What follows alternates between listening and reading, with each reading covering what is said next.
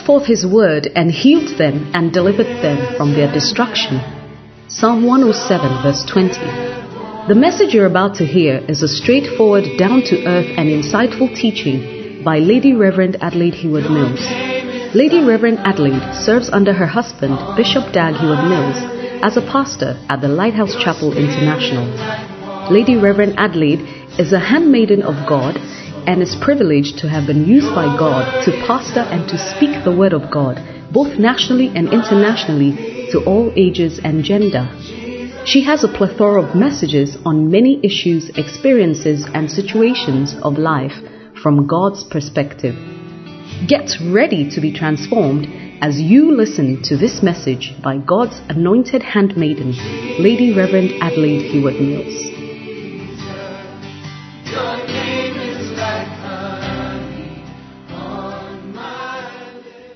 Mighty God we serve. Shall we pray? Father, unto you shall the gathering of the people be, and unto no man. We have gathered in your presence to hear your voice and to hear the infallible word of God. I pray that your expectation, O God, shall be met. That you will do what you want to do in the lives of your people today. I pray that you will grant me the grace to speak as of the oracles of God. And Lord, let it not be my will, but let it be your will. Let it not even be the will of the people, but let it be what you want your people to hear this morning. Thank you for grace. I receive unction, Lord, to deliver your word in power, to bring life, and to be spirit also, in Jesus' name. Everything that opposes the word of God, every high thing that exalts itself above the knowledge of God, every imagination, every thought, everything that is in opposition to the effectiveness of your word, we pull down every stronghold like that this morning. And Lord, I say, let your word fall on good soil and let it yield the much needed harvest. In Jesus' name, amen. Hallelujah. Please take your seats. Well, we thank the Lord.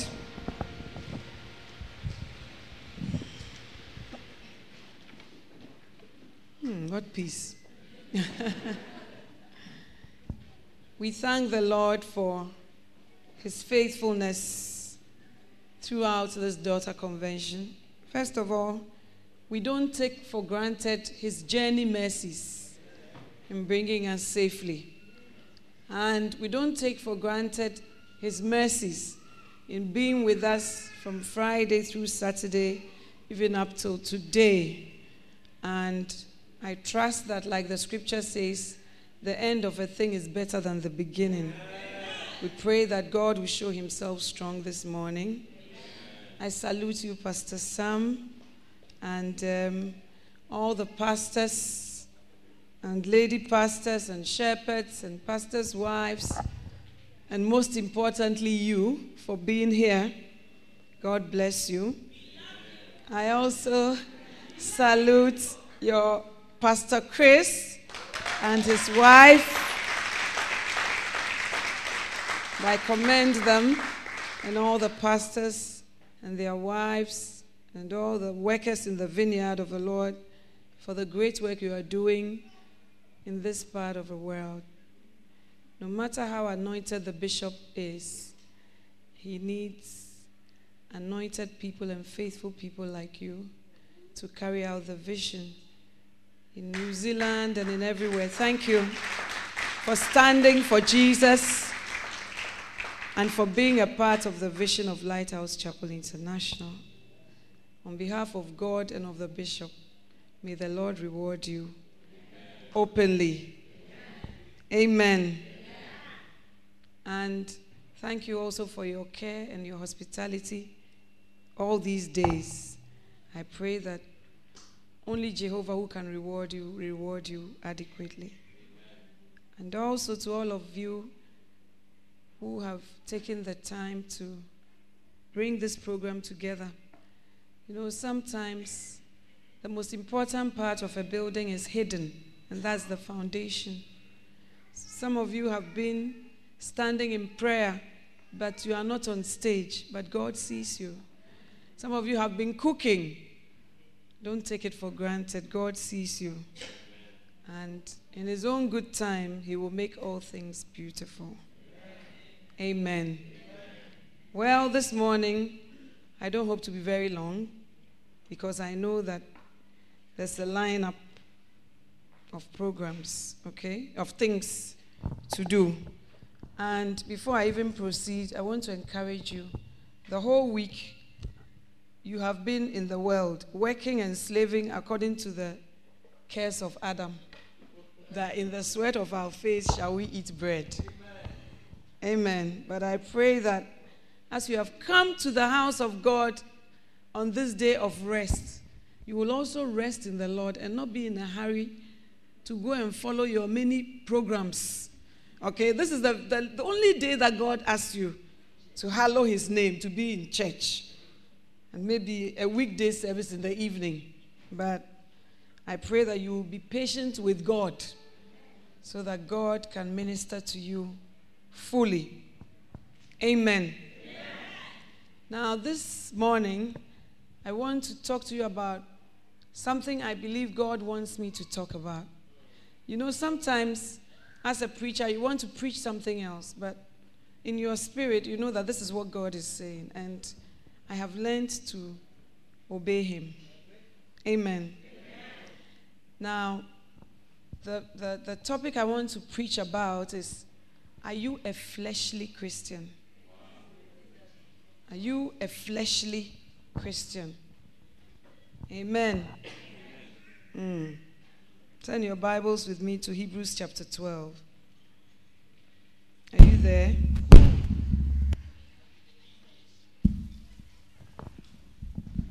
Hello? Okay. Hebrews chapter 12. If you don't know where the book of Hebrews is, but you know where to find the hairdresser who does the latest style, then you've missed your way. Amen. Because when the devil comes knocking at your door, it is not the hairdresser that you know that will save you. It's the word of God, which is the sword of the Spirit. Amen. Let's read from 15 so that it makes sense. Looking diligently, lest any man fail of the grace of God, lest any root of bitterness springing up trouble you, and thereby many be defiled. I believe we talked about that yesterday.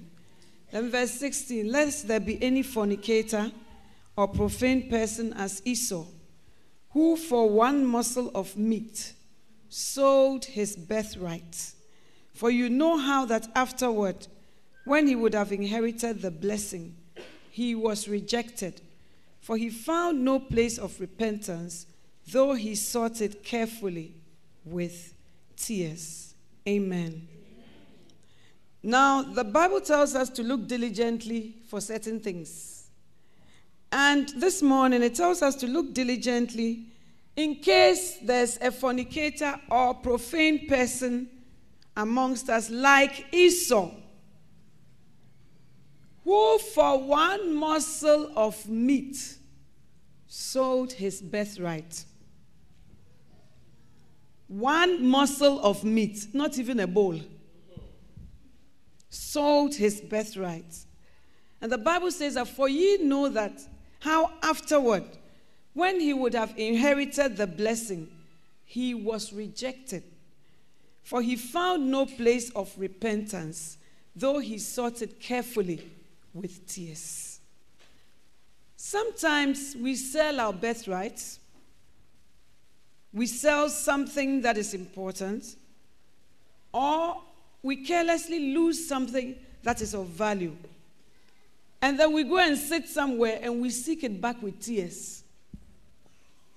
But tears don't always bring back what you have lost. Amen? Amen. Please come with me to Genesis chapter 25. Genesis chapter 25. Genesis is the first book. That one, you can't miss it. I hope that one you know. Amen. Genesis chapter 25. Are you there? If you are there, say, I am there.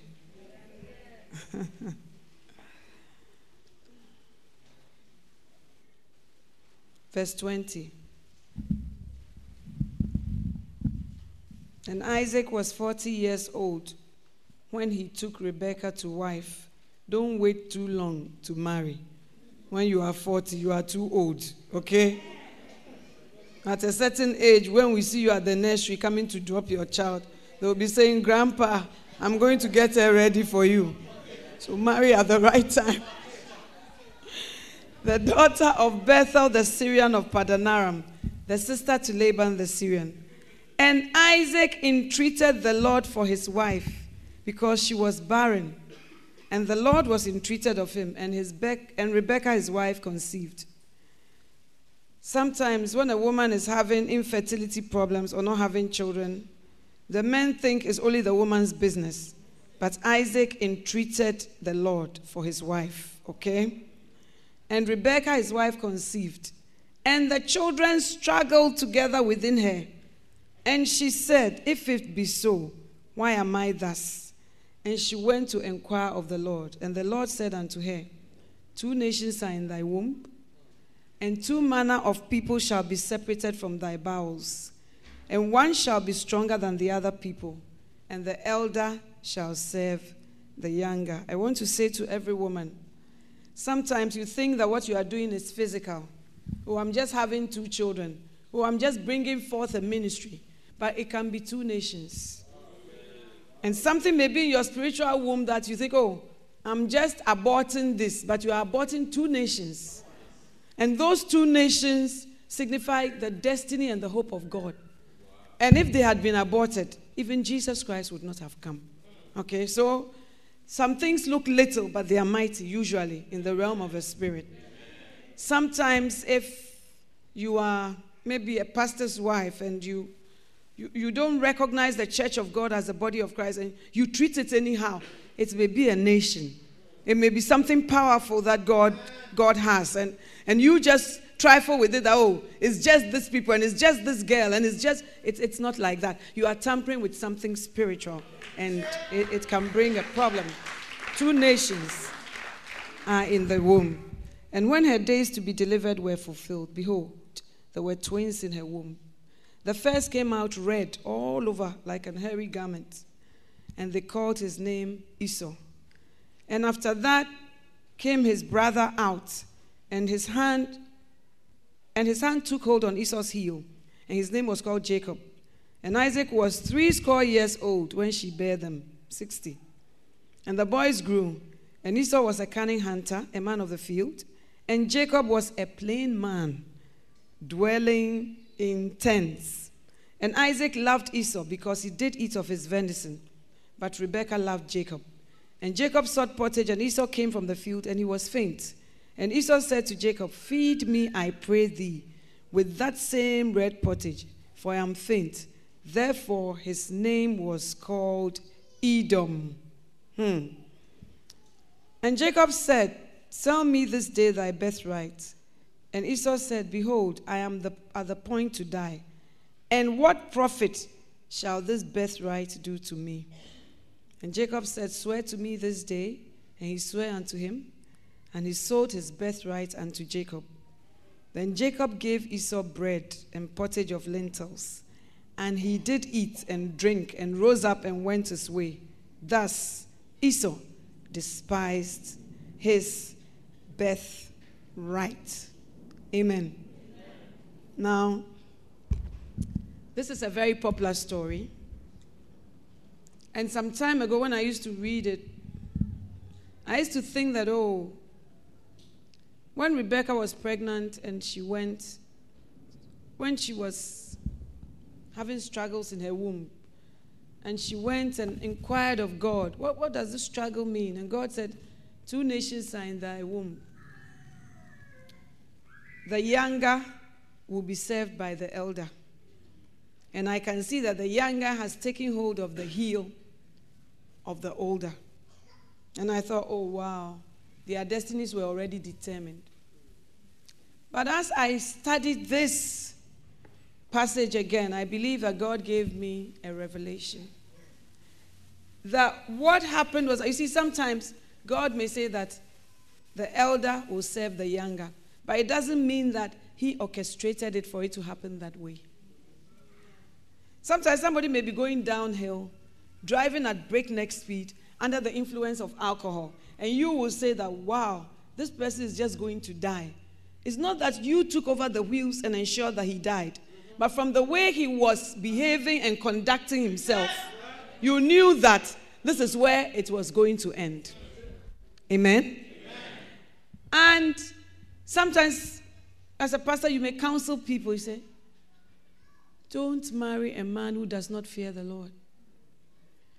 Don't marry a woman who just comes to church and does not know God personally. And you say, oh, the pastor is against me. It's because the woman I'm going to marry is more beautiful than his wife. It's because the pastor doesn't want me to progress in this life. I mean, we read all sorts of reasons into why things are being done. And they say, if you see, marriage itself is tough. But if you marry somebody who is not God-fearing, you have compounded your problems. And so when the pastor is telling you, look, if you marry and go on this road, your tears will be more. So it's not because whatever. And then when you marry, say, the pastor cried, he cursed me from it. He didn't curse you. And he didn't orchestrate it for you to be filled with tears all the days of your life till Jesus comes. But you took a decision that affected you. And I believe that it is the same with Esau. Esau was a firstborn. We don't have time to read all of it, but there was the blessing of the firstborn. And God said, even in the Old Testament, that even if the firstborn misbehaved, or the firstborn was from a previous marriage that you don't like the woman anymore and all that, the status of the firstborn must never be changed. So Esau arrived on this planet. He was just the firstborn. And the Bible says that anything that first opened the womb is blessed and separated unto God. So he already had his place of inheritance. If anything at all, that is something that he didn't even work for. God just said, the firstborn is special. And now that I'm a mother, I understand why the firstborn, because first pregnancy is different from all the other pregnancies. And even medically speaking, when you go, they say, are you a primate? Primate means, is that your first child? And usually when you are in a primate, that labor will be longer than all the others. The others come quicker because why? Somebody has opened the door for them already. So God in his wisdom says the firstborn is special. And then also being a mother, I realized that when you have a first child, you experiment with the child a lot because you don't know what motherhood is. The father doesn't also know what fatherhood is. And the poor little child is a guinea pig in the laboratory of life. But when you have subsequent children, you have more experience. You know that when they do this, it means they may have wind. When they do it means this. You have a lot of experience. And therefore, your handling of them is different. But the firstborn, you don't know what to do. When they do what does it mean? When they do this, what does it mean? Even education, you don't know. How do I choose a school? How do I help with the homework? So the firstborn, I believe, goes through more than most other children. And the firstborn also has a lot of burden on him or her to be straight, to be on the straight and narrow, to do this, to do that, you know. Even in our own family, we can see it, that the lastborns really have a field day. You see, by the grace of God, our first child is going to be 21 in November, next month. And the last one is 10 years old. And the type of energy and zeal we had to correct the first one. It's not the same with the last one. You know, and then the grown-ups tell us, you see, look at what she's getting away with. You see, if it were us, it would not have been like that. And I don't even bother to explain. They think that is partiality. It's not partiality, but your strength has gone down. You don't have the same zeal. But that is the reason I believe why God says the firstborn is special. The firstborn has a double portion of the inheritance. The firstborn has the choicest according to Jewish tradition. And so it wasn't that they were just going by maybe faith. But it is Esau who did not value what he had. You and I also, majority of us claim to be born again. And we have come into an inheritance that we didn't work for. Bible says we have received the spirit of adoption whereby we cry, Abba, Father. Our salvation has brought us into a certain relationship with the Father, which many of us take for granted or don't treasure. Now, when I was thinking about the Lord's Prayer, because I often pray according to that pattern, Our Father which art in heaven, hallowed be your name. That means you start to praise God, you start to celebrate your relationship with him and all that before you come to hallowed be your name. Thy kingdom come. Then you pray that God's kingdom will come. I usually pray according to that format. But as I was praying one day, I said, when Jesus was teaching us to pray, why was it that the first thing he said was, Our Father which art in heaven? It means that our relationship with him is more important than even the mistakes that we will make. Because if it were me, I'll bring first, forgive me my sins as I forgive. But he said, when you come, say, Our Father.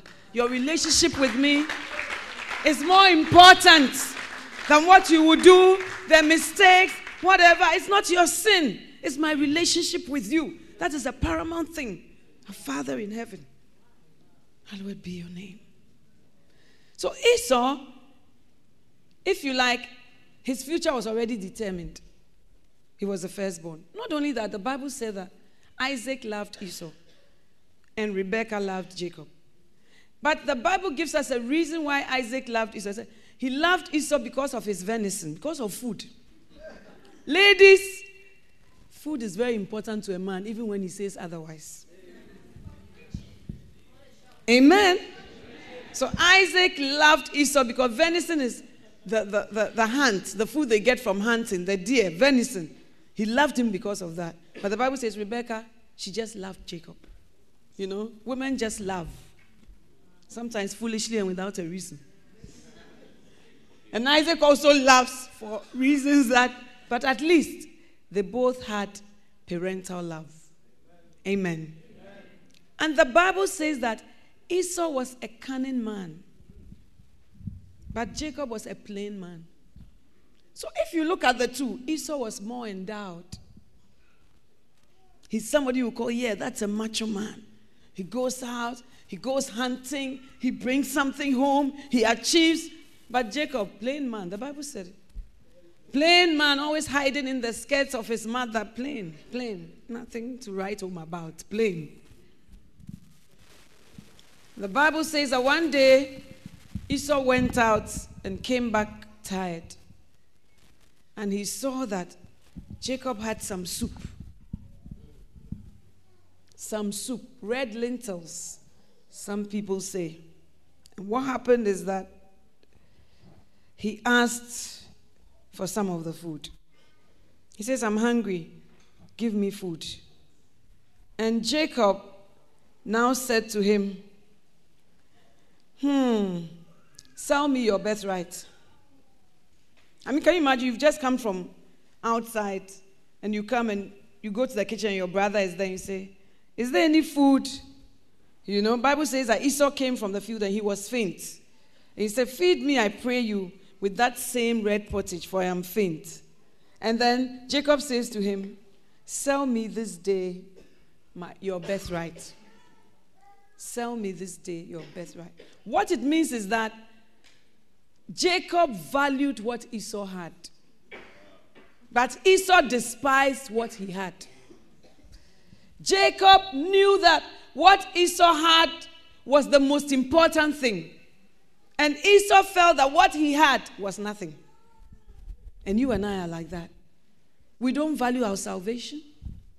We don't value our walk with God. We don't value God's word. We don't value God's opinion. And we exchange it for soup all the time. We don't value the fact that he says that your body is the temple of the living God. You don't even, what is temple? You have made it a kiosk completely. Anybody can come and buy, and sometimes at no cost. The Bible says that when Esau came, he was faint and he was hungry. When you are full, certain temptations don't come to you.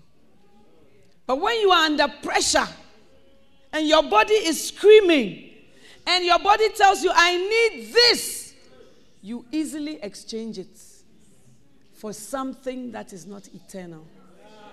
And for something that after it has passed through your mouth, it just goes through the waste bin. And that's what we do. So don't tell me that, oh, Lady Reverend, as for me, I don't see myself doing this, because you haven't been under pressure. Oh, Lady Reverend, as for me, I wonder why people behave.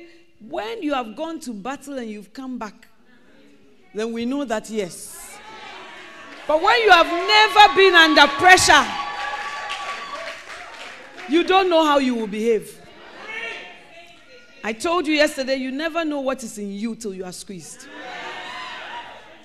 If you have not been squeezed, we don't know what is in you. We see you as a sweet sister. We say you are so patient. The only reason why we see you as patient is because your patience has not been tried before. Amen. So it was when Esau was faint and hungry. When you are pushed to the wall, what will come out of you?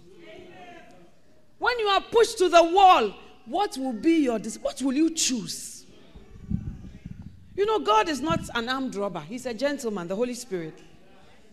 He said, I said before you life and death, blessing and cursing, choose. But he just encourages you, choose life. But I won't choose for you. Amen. So Jacob, it is not something that he just thought about. He has thought about it that Esau is so blessed. Esau is the firstborn. He has so much going for him. We are all twins, but we are not the same. And what he has is eternal. What he has is spiritual. And it is more valuable than anything. But Esau comes and then he says, give me food. And Jacob says, this is the time. Sell me your birthright. He didn't say give me, he said sell me. It's an exchange. And do you know what Esau said? He says, I am at the point of death. Who told you that? Just because you are hungry does not mean you are at the point of death. And many times we exaggerate our suffering. And Satan makes it look so, he magnifies our problems. And we see the problem as bigger than it really is. Even your mother and your father, they have not said they are at the point of death. You say you are at the point of death. He said, and of what use is this birthright to me? Of what use? That's what another version says. And many of us, we despise our birthright. We despise the things that have come to us by inheritance through Christ. You even despise your church. Of what use is this church to me? But if the church were not there, you may have been in mental hospital by now. Even your sanity, it has taken Christ and the church of God. It's of what use is Lighthouse to me? When you came to this country and you knew nobody, when your life was broken and there was no hope, the church was a beacon of hope to you.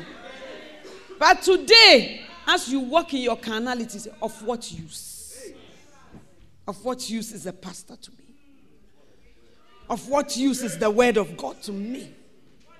Of what use is the blessing? Of what use is the fellowship with the brethren? When you were sick, the brethren came and they stood with you in prayer.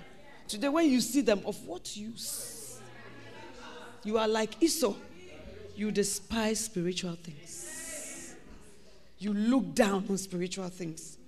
And you magnify porridge, soup, things that satisfy your carnal and fleshly nature. Of what use is this birthright to me? And Jacob doesn't answer, because for him it is very useful. That's why he wants it. For you, you feel the porridge is more useful. But he knows. And as if it's not enough, Jacob says to him, swear to me this day. Swear to me that you will give me the birthright. First you said I should sell it to you. Now you want to secure it. You know? When a document, you want to authenticate a document, you take it to Commissioner of Oaths, Notary Public, and you swear an oath that the commissioner swears that sworn before me, this day of whatever, 2007. Sometimes we even add the date, 2011 at 10:30 a.m. on Sunday, that it was sworn before me. Because when you swear to something, it authenticates the document. So Jacob said, don't only sell it, swear to me, because I want to secure. Sometimes you are in the house of God, and there's so much laid out for you, and you take it for granted. And somebody comes from somewhere, and somebody wants to secure what there is, and says, swear to me. What you are giving away, don't just give it away. I want an affidavit to be sworn on it so that it will be secure. Why did he go to all these lengths? He had a certain spiritual eye and a certain spiritual appreciation that Esau did not have. Amen. I value the call of God on my life. I don't think that God is very blessed to have me. Indeed, I am blessed. I am blessed that God will choose to use a vessel of clay. I am blessed. I'm privileged. Look, God's vineyard is very big. And he has given you a small vegetable patch to till. The small tilling that you are doing, every day you are complaining. Why are we going for choir practice? Why are they calling me? Why are they? The church of God is the only church that does not look for skills when you are being employed. God is the only one who says, come as you are. The world says, what skill do you have? What experience do you have? What's your education? What's your reference? But God says, whatever you are, I can use you. I can use you.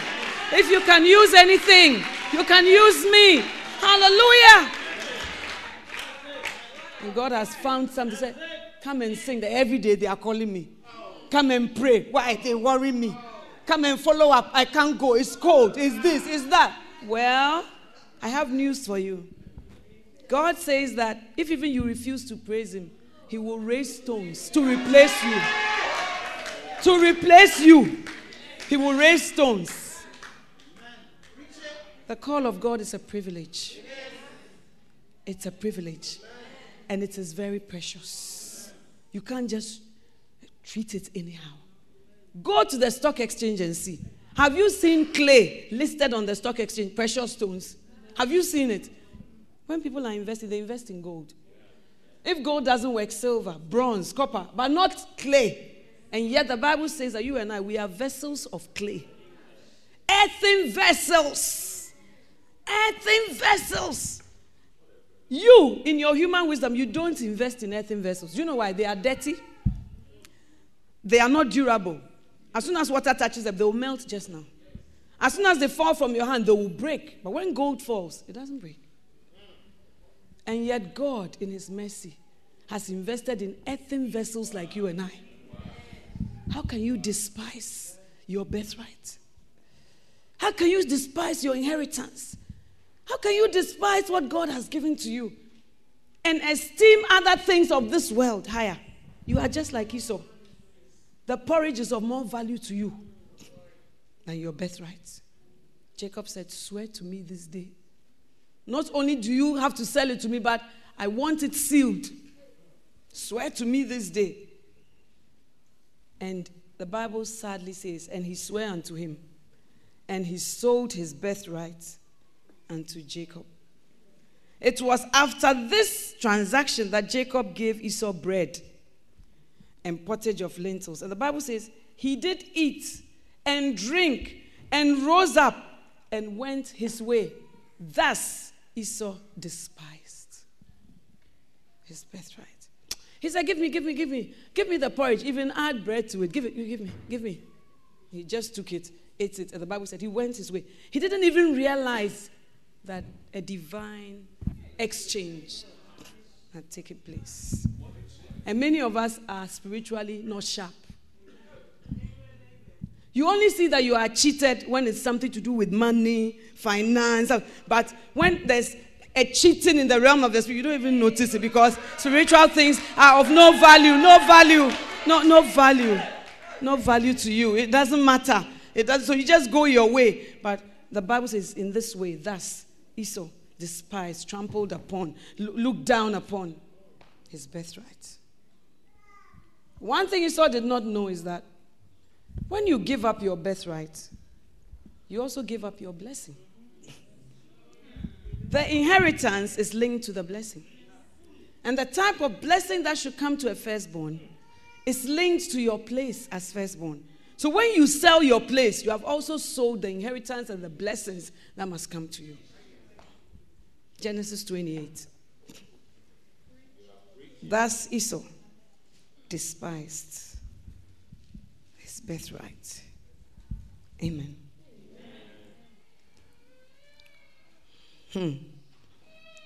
Help us, Jesus. We need it. We need it.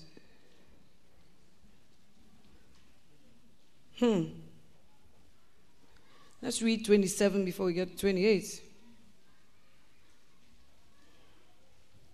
We know the story where Isaac called Esau and said, go and make me nice food, and after that, I will bless you. So ladies, that's a cue. Instead of meeting your husband at the gate with complaints when he comes from work. Today this, did you pay the bills? Did you do this? Did you do that? No, wait and let him relax. And set the food before him and bless him. After that, he himself will open his bowels and share out blessings to you. Amen. That is exactly what Isaac wanted to do. And then Rebekah came and told Jacob, you know, I've heard your father say that he's going to bless Esau. So come, I'll make arrangements with you. I'll give you a hairy garment.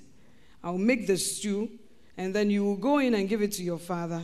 And your father will bless you. And so the deception worked. And Isaac blessed Jacob.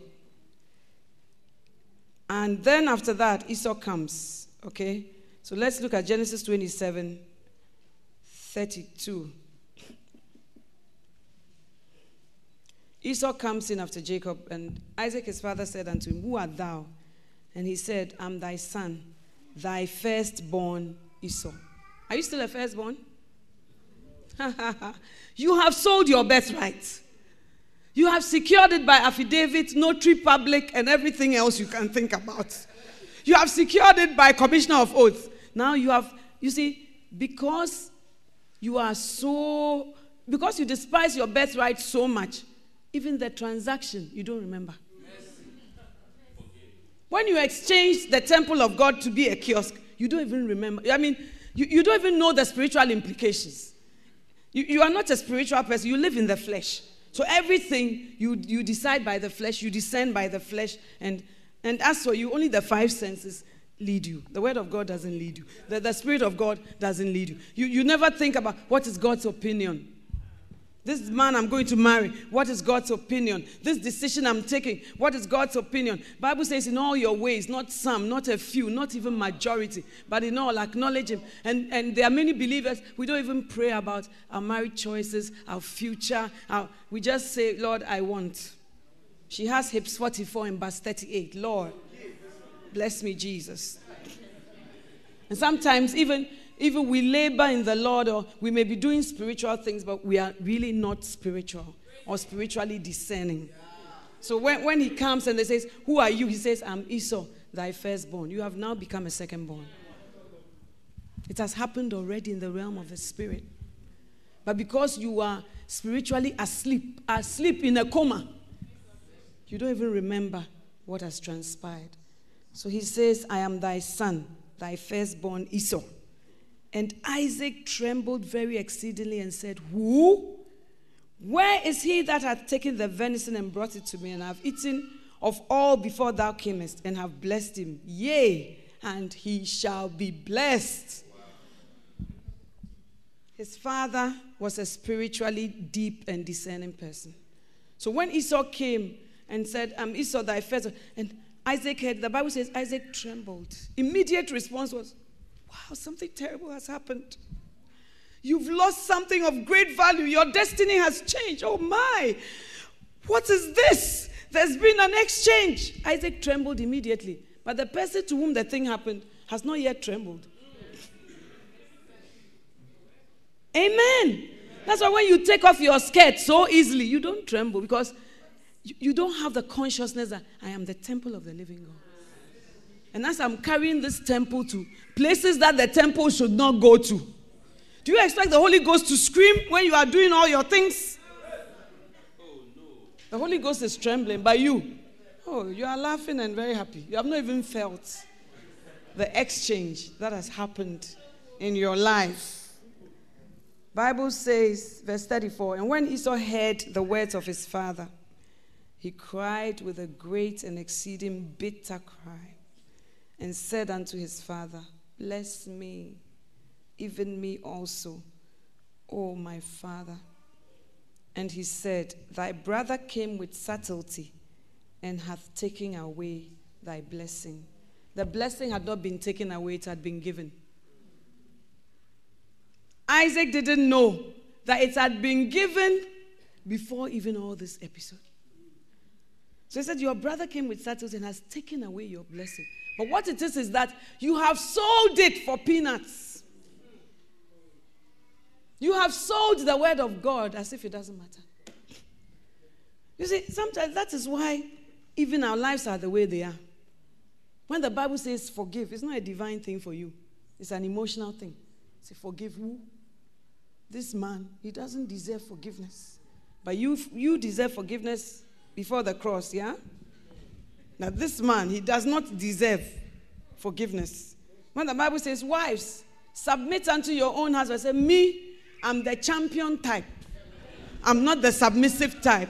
Because you despise his word in marriage. And then when it doesn't work, you come for prayer meetings and we pour buckets of oil. But the thing is that the blessing has already been given. It's not that it's been taken. Hallelujah. We don't value the word of God. We do not value the word of God. We don't know the spiritual basis for what we do, and we don't bother to find out. It is a privilege to be able to come into the presence of God without appointment. Even me, when you are seeing me, often you need appointment because I may have gone somewhere. I may have gone to the orphanage, or I'm somewhere waiting on God, or I'm somewhere solving problems. I will not be there. So if the people don't know that you are coming, they can, or I may even be in a meeting. And when you come, I'm in a meeting. So you need an appointment. But the King of Kings and the Lord of Lords, you just barge into his office, his throne room at any time. And you come with your trivial issues, and he treats it as if it's very important.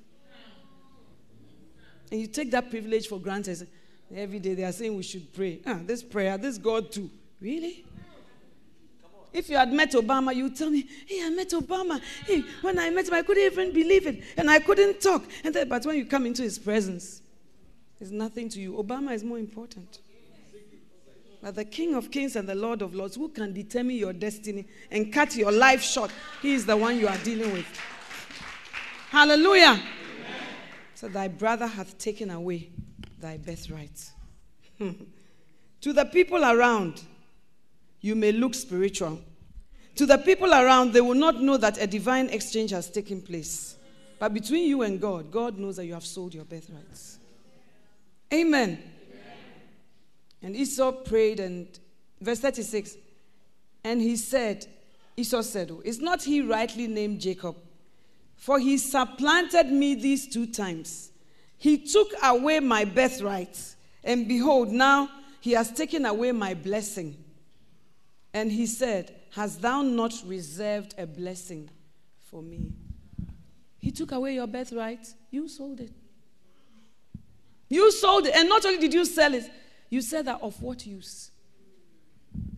Of what use is this birthright to me? Now when you finish, you are accusing somebody. And it's because of this girl that I've been removed from my position. It's because of these new people that you are. But what it is when you were put in that position, you didn't value your birthright. You didn't value anything spiritual. So when you are removed and we do an exchange, it's not because a person has come to supplant you like a Jacob, but it's because you yourself have not valued the position that God has given you in his church and in his body. Hallelujah.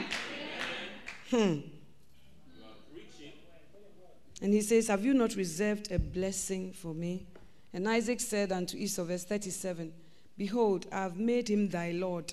And all his brethren have I given to him for servants. And with corn and wine have I sustained him. And what shall I do now unto thee, my son? And Esau said unto his father, hast thou but one blessing, my father? Bless me, even me also, O my father. And Esau lifted up his voice and wept. You had all the blessing. You gave it all away. Now even one is a problem. Sometimes you are a woman, you meet all the brothers in the church, they all want to marry you. They're not this one. You dismiss. Then in the end, you ask that, Pastor, is there no one reserved?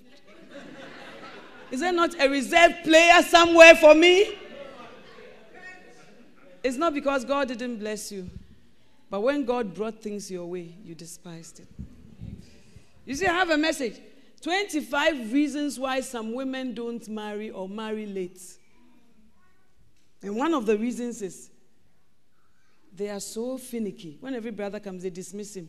This one is too short. This one is too tall. This one is too fair. This one is too dark. Lady pastor, this one is this. And you don't know that the flower of your age will pass. So when the flower of your age passes, then now you are asking us, don't you have just one reserved somewhere, Lord? Don't you have one just lacking some? You see people who have been married for 23 years, 24 years. Oh, I want a man just like this. Do you know how long it has taken for him to become what he has become? Amen. Don't you have just one reserved for me? And Isaac said, I've blessed him so much. What it is that it's not that Isaac had some hidden blessing that he brought, but that was Esau's blessing. That his brothers will serve him, that he will be sustained, that the corn and oil will be his, was all part of the inheritance. It was just coming to him, just like that. And then now, you are seeking it with tears. The verse we read in Hebrews 12 said, like Esau, who for one morsel of meat sold his birthright. And afterwards, he was seeking it with tears. But tears don't bring back anything. The body of Christ always feels sorry for their sins, but they never repent. We just show emotion. Oh, Lord, I can't believe it. Oh, God, forgive me. He forgives you, but he's calling you for repentance. And when you have repented, John the Baptist said, bear fruits that befit repentance. Let us see the fruits that you have repented. But there's no such thing in the body of Christ. We live anyhow. We live as if God is an inconvenience, an excess baggage. But what it is that God wants to deliver us from the destroyer. But we don't see it that way. So God is just a God given a lot of rules. No. He just wants you to walk in the light instead of walking in darkness. So he says, look, if you walk in bitterness, the grace of God will fail in your life. Don't. Say, people think they can take me for granted. I have to show them that. You show them that you will end up somewhere else. And the grace of God will just fail from your life. Those of you who were not here yesterday, you don't understand what I'm saying. It's like Greek to you. Amen. And so Isaac looks for some type of blessing. In verse 41, and Esau hated Jacob because of the blessing wherewith his father had blessed him. And Esau said in his heart, the days of mourning for my father are at hand. Then will I slay my brother Jacob. When people walk with God or decide to treasure the things of God or to treasure their relationship with God, and then they end up somewhere, then you become bitter and say that, where were you when the church started? Where were you when? But what had happened is that when the church started, you were on fire. But when it got into the middle, you became so pompous and proud, you couldn't even go through the door.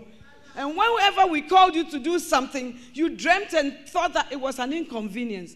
And therefore, the Jacobs came and took your place. And now you hate them, but you gave the place to them. There's bitter envying, there's strife, and you don't own up. You know, in every quarrel, we don't easily own up to our faults. Humanly speaking, that's how we are. When we are looking at other people's faults, we wear magnifying glasses. But when we are looking at our own faults, we wear rose-colored glasses. So everything is rosy. Rosy. We are not seeing it properly. That's how we are. And as I said yesterday, that is why when the prophet came to King David, he couldn't tell David, you took Bathsheba and you did this. And David would have argued, like all of us. We argue until the next day. But he had to put it in a parable. And when it's a parable and it's somebody else, hey, our judgment is very great. You know, the person is not fit to live. Who did this in Israel? Not only is he not fit to live, what is that he has done? He has to give 4 times back. And Nathan said, you are the one. That's the only way that we will see that it's us, in parables. But if you tell us directly, we will never receive it. And we will never change. So instead of saying, oh my God, I sold my birthright. Oh my God, the blessing was linked to it. Oh my God, I repent. And I want to come back to you. Because after all, Jacob was a deceiver. But he had a certain heart towards the things of God. Hallelujah. Amen. But instead of doing that, no, he hated Jacob. And he said that, my father is old, he will soon die. When he has died, I will kill Jacob. When we despise things of God and things of the supernatural and things of the spirit, what happens is that we add sin to sin. Our sins become more because we add hatred, jealousy, strife, and even murder. And the reason is we never own up to anything. It's never us. As my husband says, when we were doing prisons ministry, which we still do, every time he went to the prison, he asked everybody there. Nobody was guilty. Everybody said, I don't deserve to be here. Everybody. And even when you go to the women's prisons, it's even more confusing because they look so sweet, so tender. And when you ask them what they did, they don't even know what they did. Some time ago, we had a daughter convention in the prisons. And there was a guy in the church. He said that he would pay for all the daughter clothes for the prisoners. So we agreed. And he paid. But when we went to the prisons for the daughter convention, the prison officers said they will not allow the prisoners to wear the daughter clothes. So why didn't you say it before? And why? He said, because these people are so bad that when they wear the daughter clothes, they will mix with you who are wearing the daughter clothes. And then we will not see. And they'll all file out. So only the choir was allowed to wear the daughter clothes. And it was a powerful daughter convention. But whenever you ask them, what did you do? Everybody says, I was treated badly. Most of them don't even say the crime. And some of them, when you know, it's like, how come you are here for murder? I didn't do anything. Somebody just put it on me. Somebody just whatever. And we are the same. But with my experience of practicing law, I know that you can't judge people by their faces.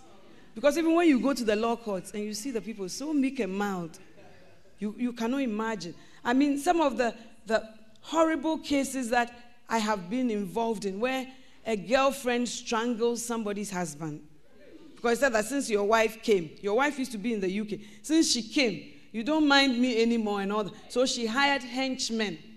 And the man was still, seeing her on the side in a way and all that. And so once she was in the man's car and she had hired henchmen in Ghana. Now, when we get to the junction, stop me, and then I will say that these are my friends.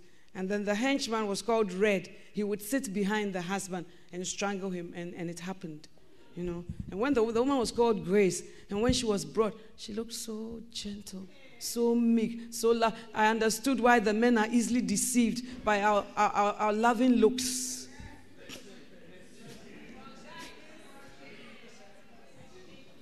Hallelujah. Said that when my father is dead, I will murder Jacob. Why do you murder somebody for something you gave willingly and freely and under oath? Hallelujah. So when Rebecca finds out, she organizes Jacob out. Chapter 28.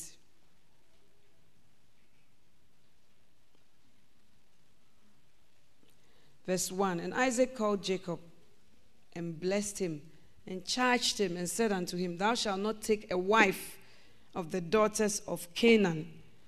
Arise, go to Paddan Aram and all that. Verse 5. And Isaac sent away Jacob, and he went to Paddan Aram to his mother's brother, the brother of Rebekah, Jacob and Esau's. Verse 6. When Esau saw that Isaac had blessed Jacob and sent him away to Paddan Aram to take him a wife from thence, and that as he blessed him, he gave him a charge, saying, Thou shalt not take a wife of the daughters of Canaan. And that Jacob obeyed his father and his mother and was gone to Paddan Aram.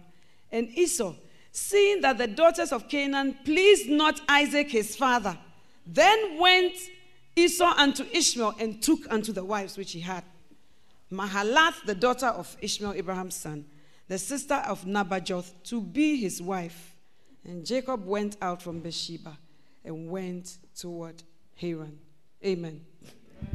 When you have heard what your father has said to Jacob, Jacob had an obedient heart.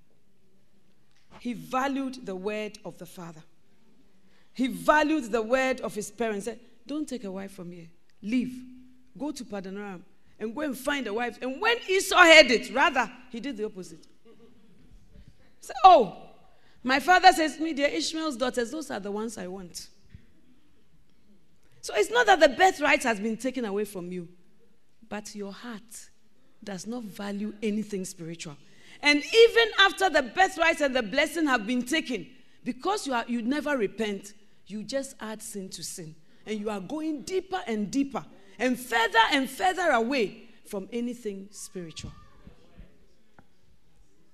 Hallelujah. Amen. That is what the lack of repentance does to us. We never change. We never change direction. There's no conviction of the Holy Ghost. There's no difference between us and the world. The Bible says we are the light of the world. Oh, we might as well be darkness or dawn. It's not clear. It's not clear what we are. The Bible says we are the salt of the earth. There's no salt. There's more deception in the church of God than even in the world out there. As a pastor, sometimes I sit over cases that just break my heart. And I just wonder, what's going on? I was asked by a radio station in Ghana to open their bridal fair. And they gave me a little theme. It's why marriages are being destroyed. I should talk for a few minutes. Is it 10 minutes? So a secular radio station. So I went to the function. All the media houses were there, TV, whatever. Okay. To open the function today is Lady Reverend Mrs. Seward Mills. So why do you think marriages are being destroyed? Whatever I said, because we are refusing to die. Refusing to die. I said, yes, we are refusing to take up our cross and follow him. When anybody suffers any inconvenience, they say, you know what, I'm checking out. It has become an airport. You check in and you check out. When anything is painful, you check out. When anything is hard, you check out. When anything is unpleasant, you check out. We have become like the world. If it doesn't feel good, throw it away. That's it. We just check out. We are refusing to die. But Jesus said, take up your cross daily. So if you are not ready to die, those of you who are not married yet, don't marry. Because you will crucify your flesh. At a point you say, hey, is this me? It is you. It is you. We have not made a mistake. It is you. And those of you, some of you ladies, you are very proud on your high horses. Say, me, I won't allow a man to whatever. Marriage will humble you. 2 years ago when I came, some of you, you were very pitchy. I met some of you. I said, you have become very sober. It's not easy. Hey. Marriage shall humble thee, I tell you. When the father said, Jacob, don't do this, Esau said, that's exactly what I'll do. Do you treasure the word of a father? That shows how fleshly or spiritual you are. Do you treasure the word of your earthly father and your godly father? Does it mean anything to you? Your spiritual fathers, does it mean anything to you? Some of us, we can insult pastors. It amazes me. Your boss at work, you will not insult like that. But the pastor who is a representative of God on earth, you will insult him because you don't value spiritual things. You value carnal things. As for this boss, he can affect my promotion. He can affect my reference. But this pastor, what does he do for me? Because you are so fleshly, you cannot even discern things that are spiritual. Hallelujah. Where is our spark and our yearn for even evangelism? It's not there. Because we don't have any spiritual eye. We're not thinking about heaven or hell. We are thinking about earth here and how we can be happy here. But the Bible says in this tabernacle we groan. Because this tabernacle itself is a falling thing. It's clay. And it's subject to so many limitations. But you in this tabernacle, you are not groaning. You are groaning, but you are making it as if it's an eternal tabernacle. It is not. Hallelujah. And lastly, Esau did not have spiritual eyes to see. When Jacob was going away, he had a vision. He had a vision, and the way he interpreted the things was not like the way Esau interpreted things. Verse 11, 28 verse 11.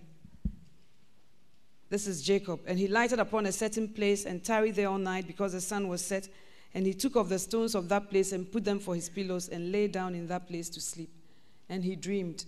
And behold, a ladder set upon the earth, and the top of it reached to heaven. And behold, the angels of God ascending and descending on it. And behold, the Lord stood above it and said, I am the Lord God of Abraham thy father, and the God of Isaac. The land whereon thou liest, to thee will I give it, and to thy seed. And thy seed shall be as the dust of the earth, and thou shalt spread abroad to the west and to the east, and to the north and to the south. It's all part of the inheritance. And in thee and in thy seed shall all the families of the earth be blessed. And behold, I am with thee, and will keep thee in all places whither thou goest, and will bring thee again into this land. For I will not leave thee until I have done that which I have spoken to thee of. And Jacob awaked out of his sleep, and he said, Surely the Lord is in this place, and I knew it not. And he was afraid and said, How dreadful is this place?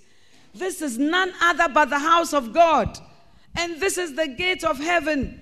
And Jacob rose up early in the morning and took the stone that he had put for his pillows and set it up for a pillar and poured oil upon the top of it. And he called the name of that place Bethel, but the name of that city was called Luz at the first. And Jacob vowed a vow, and so on. Amen. The Bible says, when his father sent him away on the journey, he came to a place, it was late, and he was tired. And he wanted to sleep, but the Bible says there were no pillows. So he took stones and made a pillow out of it. Some of us, in our journey with the work of God, if we get somewhere and there are no pillows, we'll say, I'm going back to where my parents are. I have never slept in a place where there are no pillows. That I have to make stones to make my pillow. What was my father thinking about that he sent me here? On the road of ministry, you will get to a place where there will be no pillows. You will get to a place where there will just be stones. What kind of spirit would we find? Would it be a grumbling spirit? A returning spirit? The Christians of today, we are not used to any suffering. But the Bible says, they that shall live godly in Christ Jesus shall suffer persecution. When we are talking about the promises of God, you say, I receive it. But this is also part of the promise. that they that shall live godly in Christ Jesus, unless you are not living godly, you will suffer for it. If you haven't suffered for your faith, then you are not a Christian. If you haven't suffered for what you believe, then you are not a Christian. If you have not paid a price to obey the call of God on your life, then you are not a Christian. I have paid a price by the grace of God to be the bishop's wife. It is not always easy. And I say that my greatest thing that has been not easy to sacrifice has been to give up my husband to go all over the world. Sometimes I wish he would stay with me. It's not always, but sometimes there are certain moments that you miss your husband. Or you wish that, oh, I wish he didn't have this particular journey to do. But the call of God is also on his life. He's not just an ordinary man. So the ability to spiritually discern that call, and the ability not to put to death that call, and the ability even in your tears to say, go, go, go and be a blessing, go. It's not easy. Many times I go for conferences, people come to say, Lady Reverend, I so much want to be like you. That's fine. God will honor your desire, but a price has to be paid. And the price is not in catalogs. You see, when you see movie stars, they look so powerful. So, do you know the number of lines they have to learn? Do you know the number of running and exercise they have to do to keep themselves in a certain place? It is the same with spiritual things. Nothing just falls like manna from heaven. There's nothing like that. So as he's blessed and he's taking the journey, the first part is that there are no pillows and there are stones. A blessed person.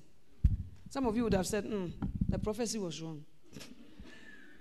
My father blessed me and I've come to a place where there are no pillows and I have to make stones and it's a lonely place. There's not even one human being there. As you obey God's call, you come to lonely places. You come to places where there are no pillows. You come to places where there's no one to fellowship with. Would you still continue and still feel that you are blessed? When he slept and he woke up, he had had a dream. Some of you would have said, the stones have made me have hallucinations. The stones have made me think wrongly. But he was a spiritual person from the beginning. So he interpreted the events of life in the scheme of the things that God would do. If you interpret the events of life with your flesh, you will fail.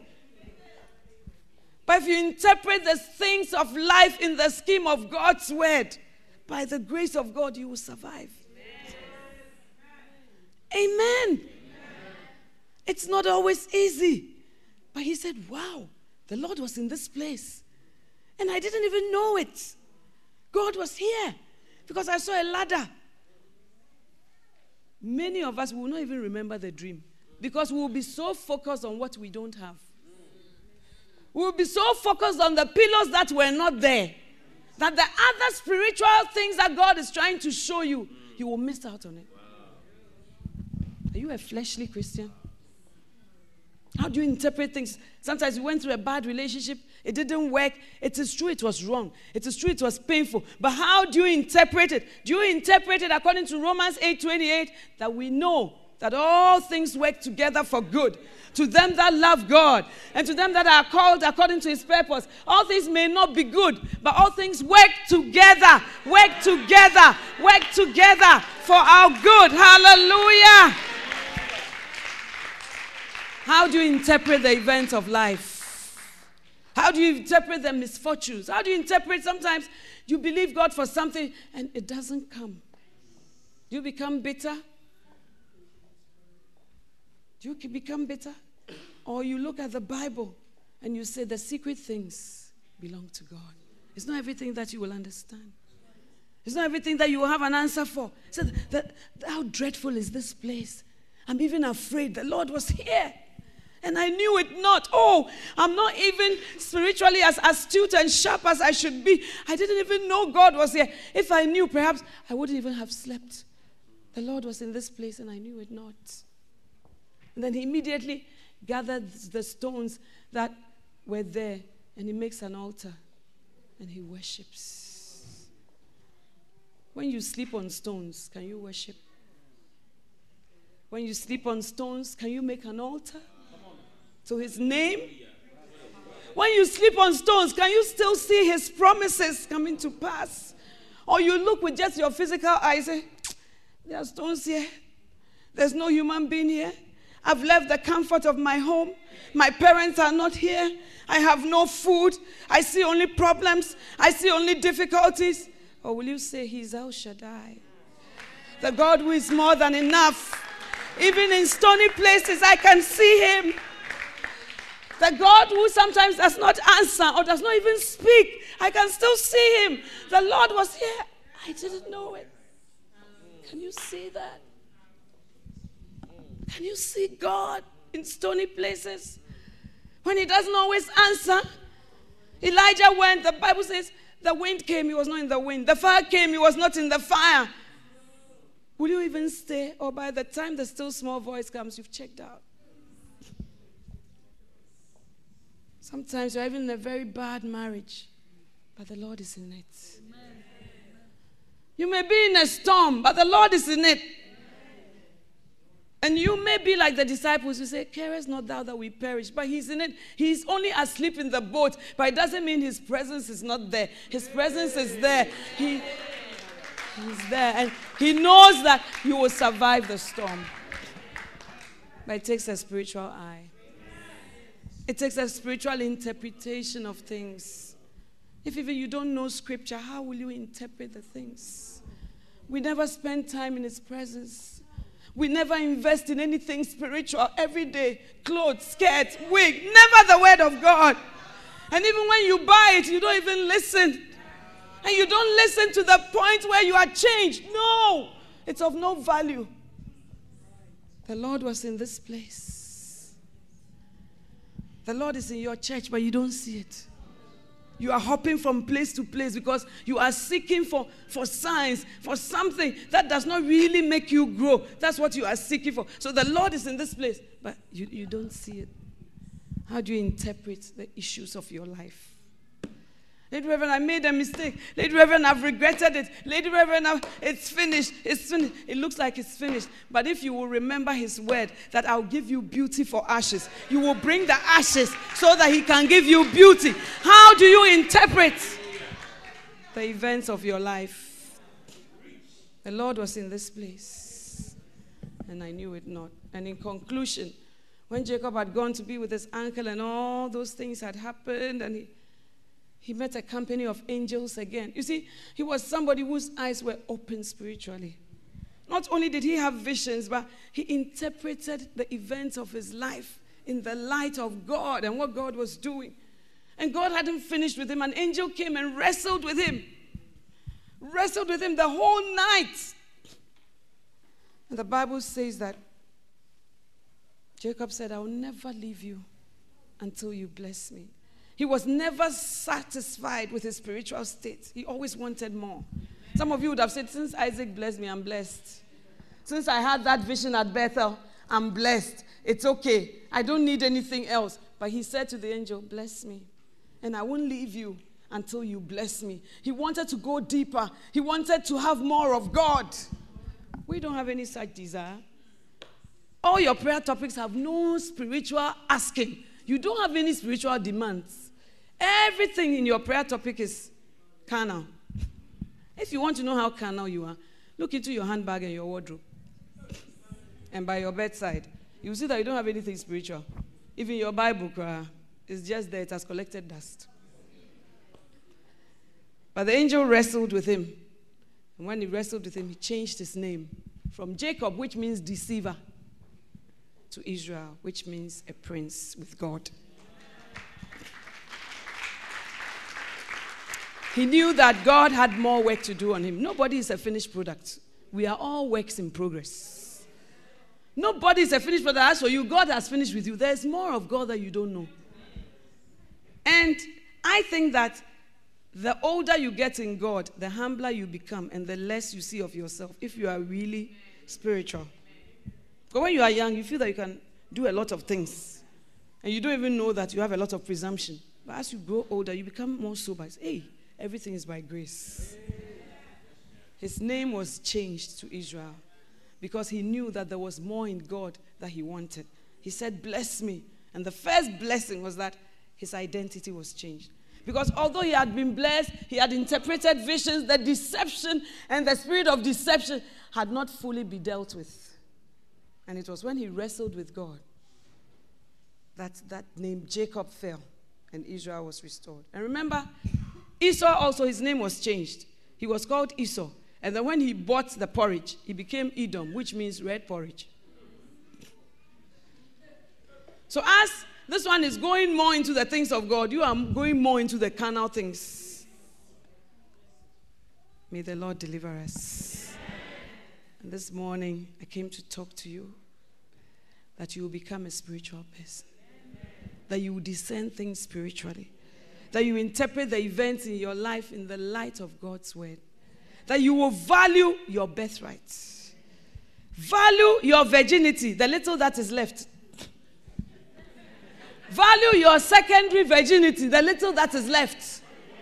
And don't let the world dictate to you and tell you what is precious. But value what is precious to God. And never get to the place where you think that you are spiritually okay. But continue to hunger and to thirst for more so that the Lord will fill you. Stand to your feet, please.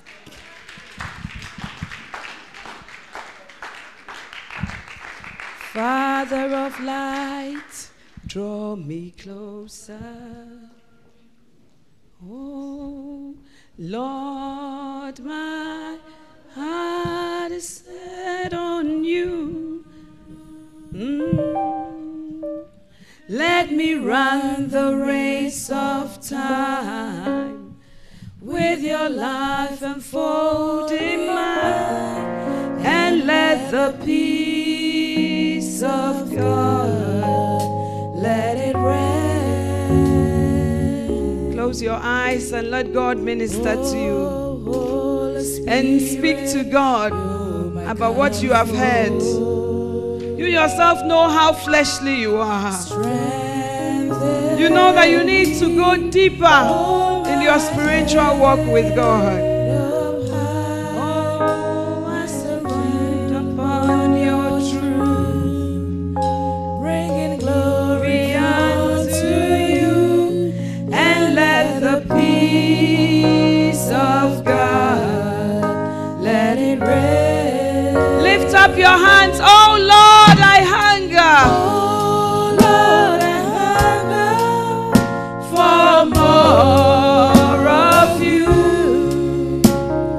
Rise up within me. Oh, let me know you're true.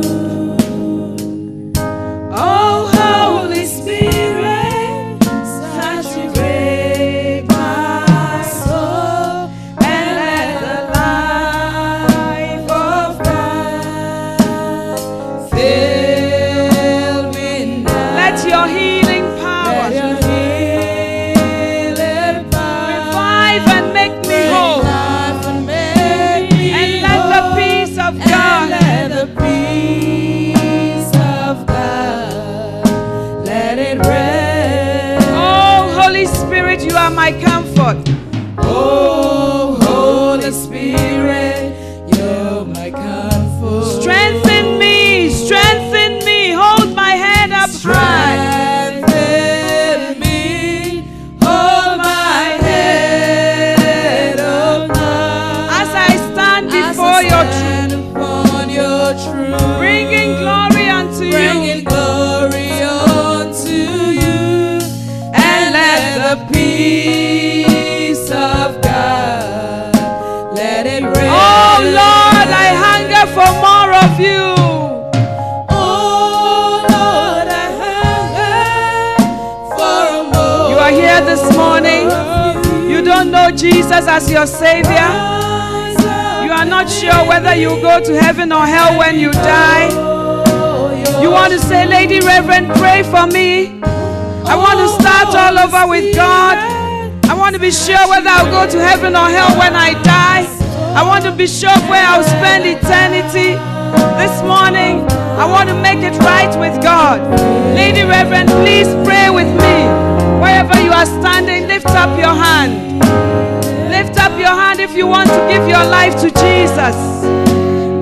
Lift up your hand wherever you are standing. Lady Reverend, pray for me. I want to give my life to Jesus. I want to start all over with God. I want to know whether I'll go to heaven or hell when I die. I'm not sure. I want to be sure. Lady Reverend, pray for me. If you're here like that this morning, forget about who is on your left and who is on your right. Just lift up your hands high above your shoulder and I'll pray with you. Lady Reverend, pray with me. If you're here like that, just lift up your hands and I'll pray with you. You've lifted up your hands. Lord, I pray that you will touch those who have lifted up their hands. Do one more thing for me. Just come forward and give me the privilege of leading you into the presence of the King of Kings and the Lord of Lords. You lifted up your hands. Please come forward. Come forward. Come forward. Come forward. You lifted up your hands. Just come. Come and stand here. I want to pray with you. I want to stand with you. I want to stand with you in this life-changing event. I want you to give your life to Jesus without surrender and yield everything. Please close your eyes and say this prayer after me. Please let it be your own personal prayer from your heart to God and mean it with all your heart. Please say after me, Lord Jesus, this morning I come to you just as I am. Please forgive me for all my sins. Please wash me in the blood of Jesus. Thank you for sending Jesus to die for my sins. And thank you that I have eternal life now because Jesus rose from the dead. Father, I have gone my own way, but today I give my life to you. Come into my life and be the Lord and be the master of my life. Satan, I don't have any links with you. I break every link with you. Christ has set me free, and I'm free indeed. Thank you for salvation. Thank you that today I'm born again. In Jesus' name, amen. Hallelujah. Happy birthday to you. It's the most important day in your life when Christ comes to live in your life. So this is your church. Come here, be nurtured and grow in the things of God. God bless you. Thank you for giving me the privilege of leading you to Christ. Please follow our pastor and obediently listen to all that he has said and obey for the first time today. Amen. God bless you. Please take your seats. I just want to pray with you. Please close your eyes. Lord, forgive us for all our foolish ways. Forgive us for valuing things of the flesh more than things of the Spirit. From today, Lord, I pray that there will be a change in our hearts. Give us a desire for things that are spiritual. Deliver us from the deceptions of this life and of Satan. Give us a love that we may not have now for things that relate to you. Open our eyes that we may see and draw us deeper. Help us to know you more, to love you more, and to be more devoted to you. Deliver us, O God, from selling our birthright. Deliver us, O God, from selling our blessing. But may we value your presence in our lives. And may our walk with you be deeper and deeper. In Jesus' name, amen. It was great having you today. To find out more about the resources available by Adelaide Heward Mills, please visit the Vision Bookshop at the Kodesh, North Kanishi, or meet her on Facebook at Reverend Mrs. Adelaide Heward Mills. For prayer and counseling, please call 0243 187 900. You can also drop us an email at honeyonmylips@gmail.com. We would love to hear from you. Until next time, God richly bless you.